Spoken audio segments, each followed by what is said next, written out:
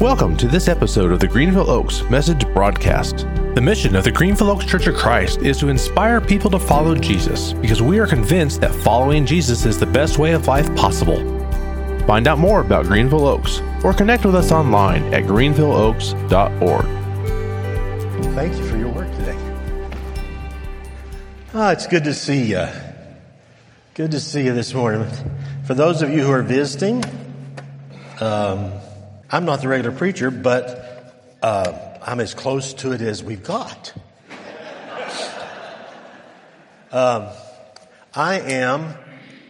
basically the benchmark preacher as they look for a preacher. I'm the boundary. You know, at least better than this. Kind of reminded of that sign that was supposed to be maybe at the gates of Gibraltar. If you sailed out of the Mediterranean any further, beyond here there be dragons, and so don't go below this at all. But anyway, we know we probably got visitors today. I noticed when I drove in that there were visitor cars on the lot. I want to tell you this. Don't be afraid to go to a church that's looking for a preacher. Don't go, well, I'm gonna wait, because the church is much more than the preacher. Amen? Kind of hurt my feelings there. Didn't know it was going to be quite that strong. But it is. It's more than the preacher. It's marvelous. A church. I just think a church is a marvelous thing. Let me just tell you, around you on your seat, you probably saw the 35th anniversary RISVIP card, RSVP. And this is for you if you haven't already signed up online. I was going to sign up online, but I didn't. But here is a card, and you can fill this out with your own name, and put this in the giving boxes. Okay, don't leave it on the seat because who knows where that'll go. But if you put it in the giving boxes along with your sizable check, then you will be counted. And next week will be great. I love it when churches remember their beginnings and honor the people who were there at the start and give hope to the people going forward. It's a great thing. When I was in Austin, I preached for a church that was established in 1848 when people came from Tennessee and settled in Austin. There were some really old sermons around there.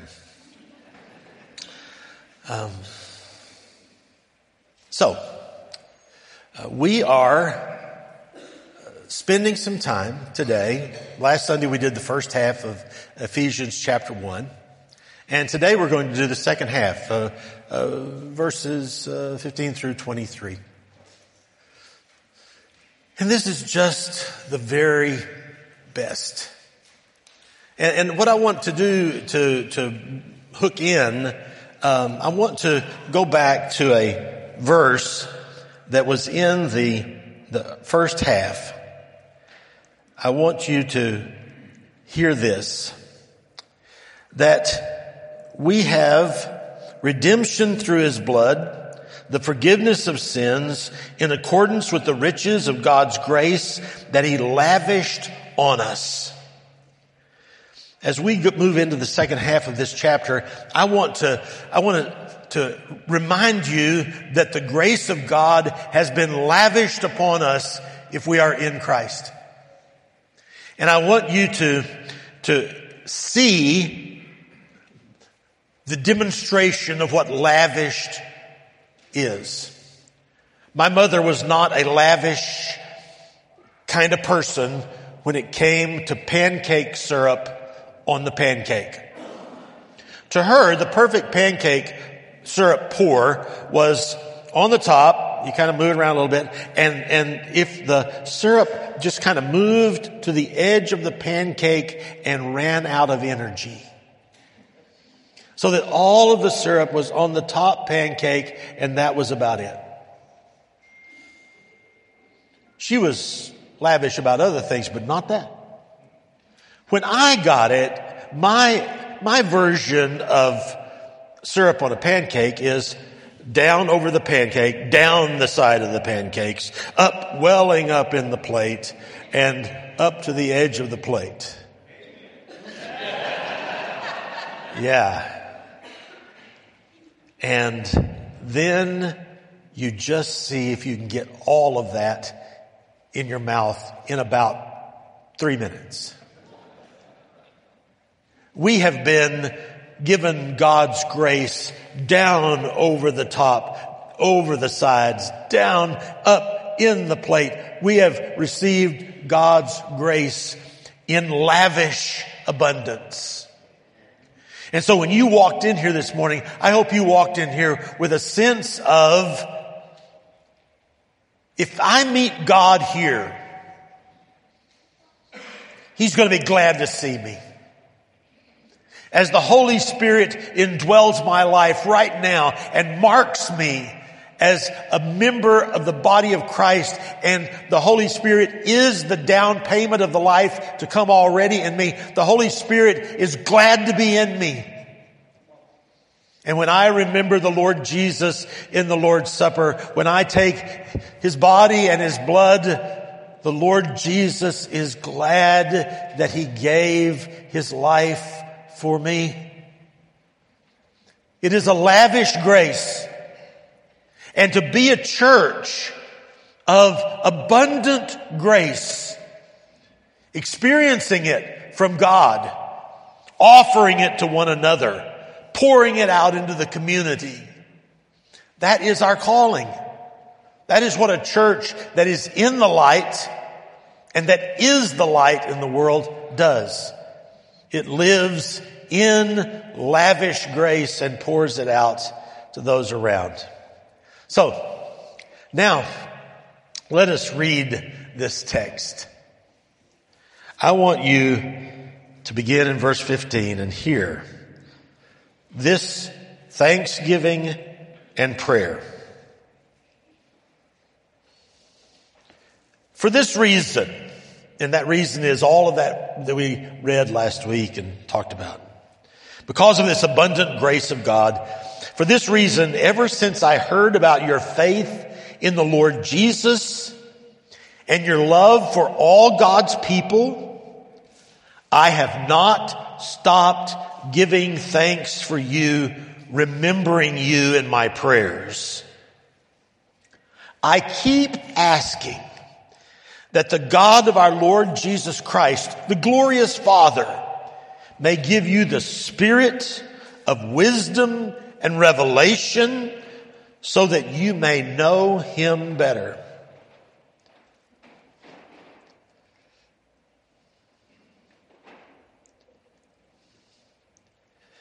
Knowing Him better. I pray also that the eyes of your heart may be enlightened in order that you may know the hope to which He has called you, the riches of His glorious inheritance in the saints, and His incomparably great power for us who believe. That power is like the working of His mighty strength, which He exerted in Christ when He raised Him from the dead and seated Him at His right hand in the heavenly realms, far above all rule and authority, power and dominion, and every title that can be given, not only in the present age, but also in the one to come. And God placed all things under His feet and appointed Him to be head over everything for the church, which is His body, the fullness of Him who fills everything in every way. Now I want you to imagine that Paul is in a prison cell in Rome writing this letter. And as he writes this letter, He tells them who he is, I, Paul. He gives them grace and peace. He offers this introductory part, and then he gets to what he puts in almost all of his letters, thanksgiving and prayer. And he's thankful for these people. And I want you to try this on for size. I'm thankful for you because you are those who love God, you have faith, and you have love for all the saints. I want you to hear that. It is important for a church, a congregation of the Lord's people to be filled with love for all of God's holy people. You know, in our background, we've been a little bit divisive. You know the story of the guy that was rescued off the desert island, and they looked and they said there were three houses on that. And they said, what's that house? He says, well, that's where I lived. Well, what's that other house? He says, well, that's where I go to church. And he said, well, what's that third house? He says, well, that's where I used to go to church.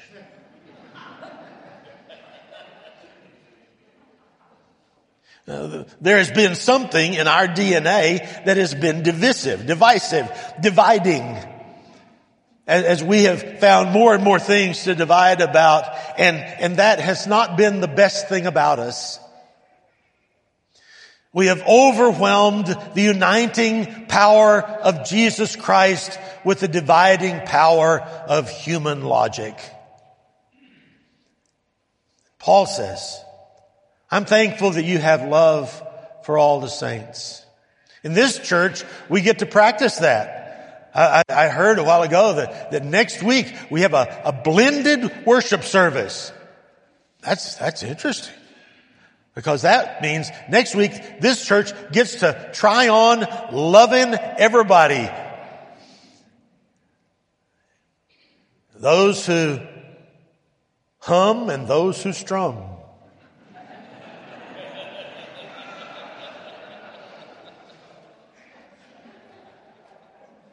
But what a wonderful demonstration of the unifying power of Jesus, that the hummers and the strummers can all sit down together. I loved it. I heard this fellow one time said he went into this church and on the bulletin board there's a statement that says, in this church we sing each other's songs. Yeah. We sing each other's songs. We say amen to each other's prayers. We read out of the King James and the gospel of I will arise. We read out of all we love one another. Paul prays and offers thanks for that. But not only does he give thanks for their unity in Christ, he wants them to have some things, and this is where we want to settle this morning. What he asks for these brethren, we want to hear Paul praying for you and for me. He says, I want God to give us the spirit of wisdom and revelation so that we can know God better. I want us to know God better.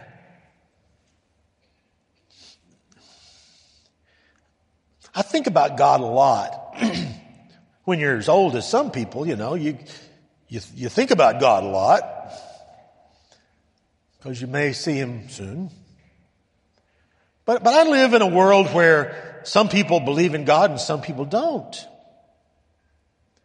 And as I think I had about 3 days when I was at Rice that I tried being an atheist.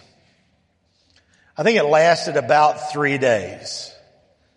But I thought, so let me think about this world. If this world exists, we have this planet, we have this solar system, we have this galaxy, we have all these galaxies, we have this known universe that they say began with this big bang, which is maybe let there be light. And I got stuck. I got stuck in what's the universe in? Because I found I couldn't think of nothing. I couldn't think of nothing. I couldn't think of nothing because every time I thought of nothing, it was nothing inside something. I could think of vacuum, but I couldn't think of nothing because just to understand the world I live in, I just can't go there. And I thought about eternal matter. And what I found when I was a physics major was that all of the major sciences, math and physics and theoretical chemistry, at the boundaries, it all goes to mystery. Some of the scientists, they go, it's all exclamation points, what we know. The real scientists, the real frontier, forward-thinking scientists, it all goes to mystery.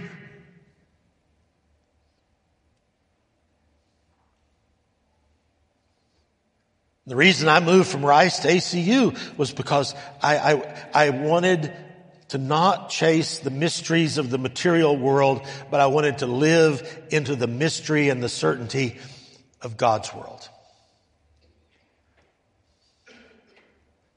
And I want to know God.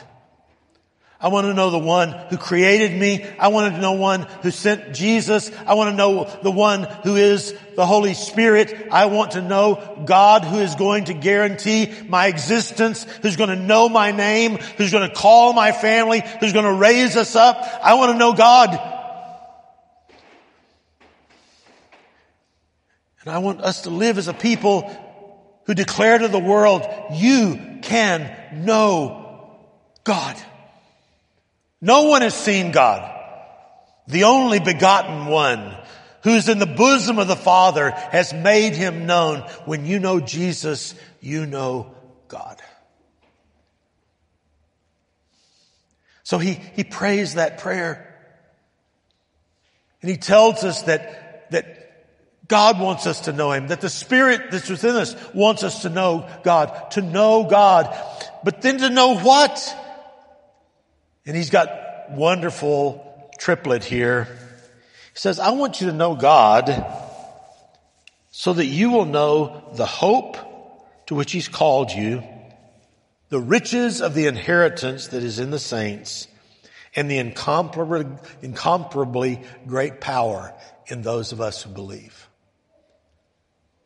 I want you to know three things.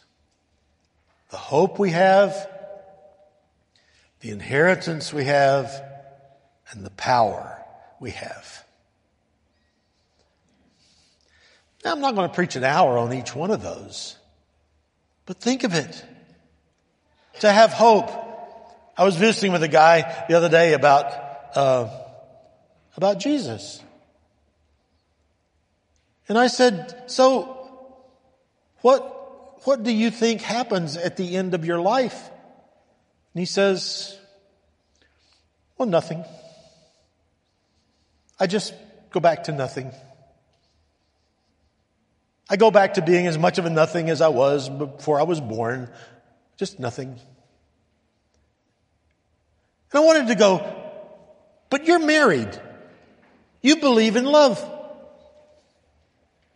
You have children. You believe in the future. You are a financial planner.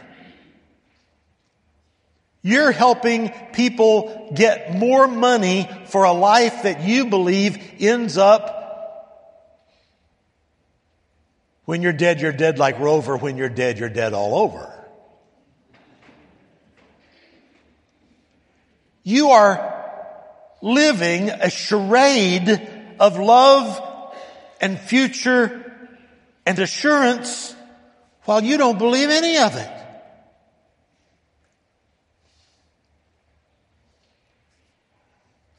The Lord Jesus has come.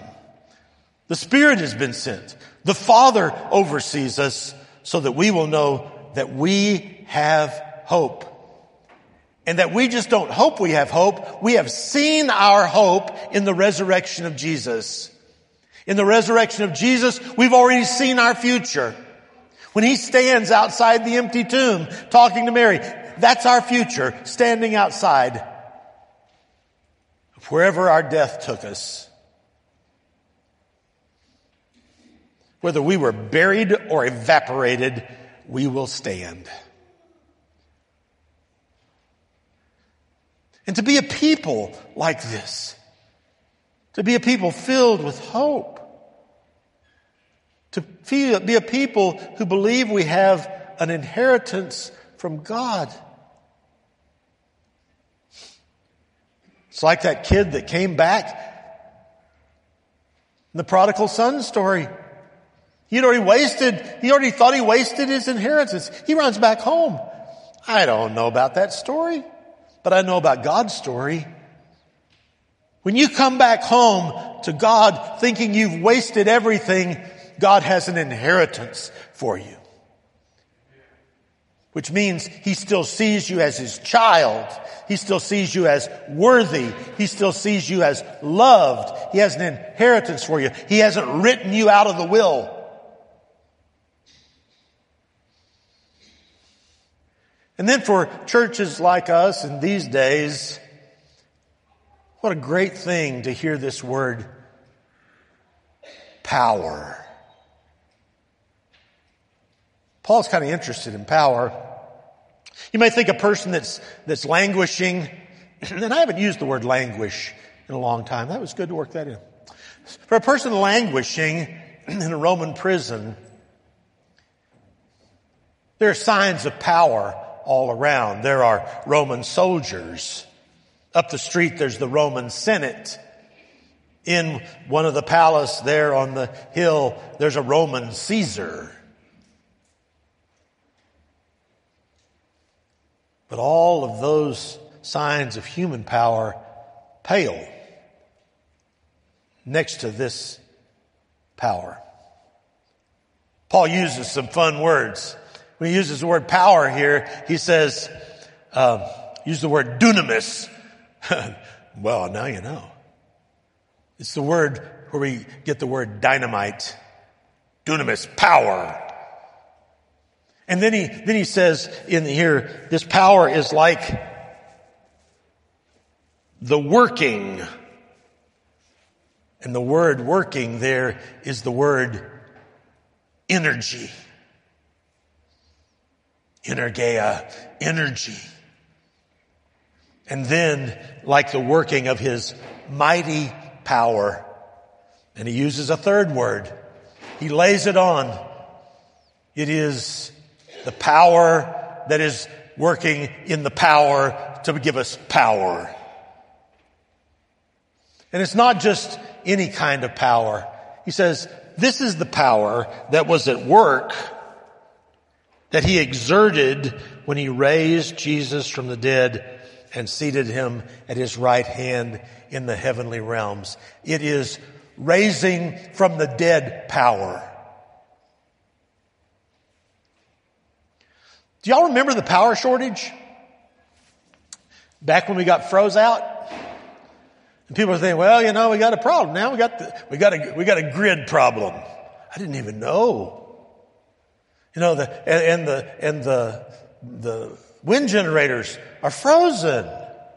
And the natural gas generators, well, they've got stuff. They've got valves and stuff that get stuck. And so now we are going to freeze. And so my wife and I, Annette and I, we hiked up and we went to our son's house over in Lake Highlands because he lives across the street from a police station that is right next to a power station. And they keep the police station lit, so he got to be lit too. We had to leave where we were freezing and go over to where there was power.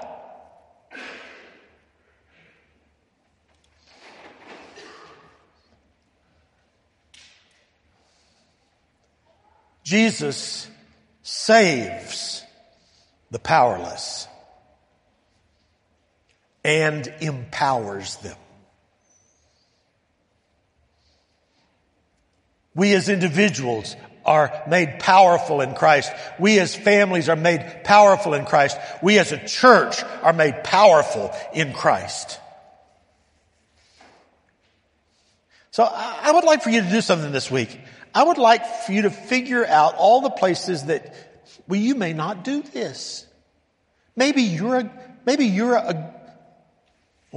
better person than I am. Usually get an amen on that one. But does anybody ever whine about being kind of the victim of life? All this stuff's happening to me and I just feel bad and I wish my kids would do this. There is no way to articulate a whine to make it acceptable in worship.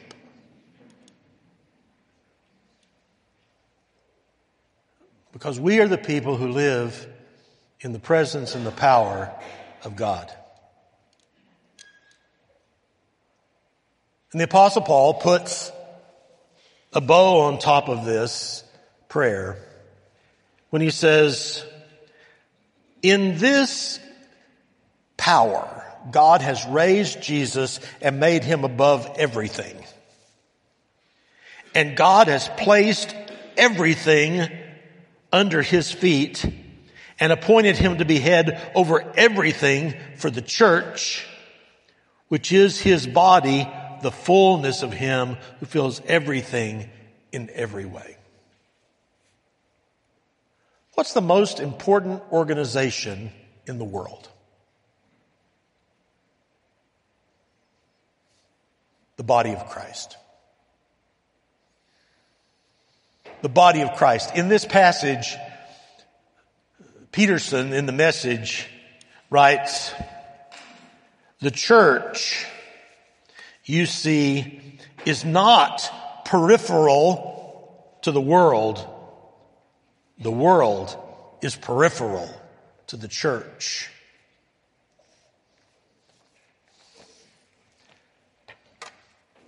So what do I want you to do with this? I don't want you to necessarily do anything with this yet. I want you to sit in this and let the power of this prayer and thanksgiving wash over you. Look at what we have. Look at what we have. We've given a spirit of wisdom and knowledge so that we may know God better. We have been given hope and an inheritance and power as great as that which raised Jesus from the dead. And we are a part of the body of Christ, and Jesus is the head of his body, and the body is greater than every other power in the world.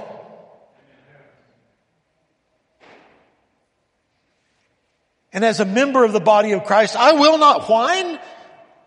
I will not be belittled. I will not feel sorry for myself. The Lord Christ is risen. The Spirit is poured out. God is in his heaven. All is well. All is well. I may be young, I may be old, but my future is in God.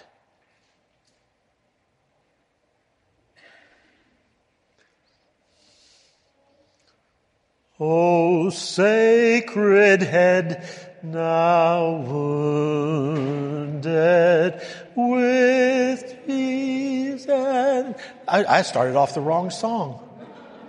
That's the one I was singing a while ago. Christ, we do all adore thee, and we do praise thee forever.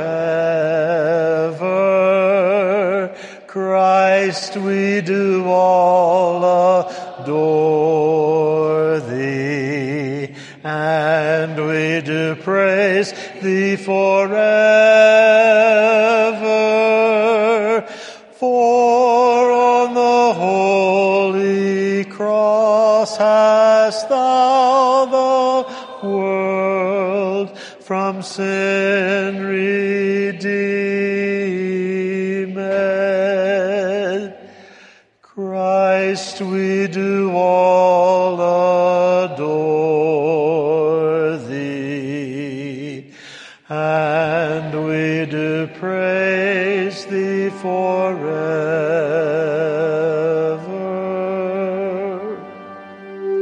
Go in peace.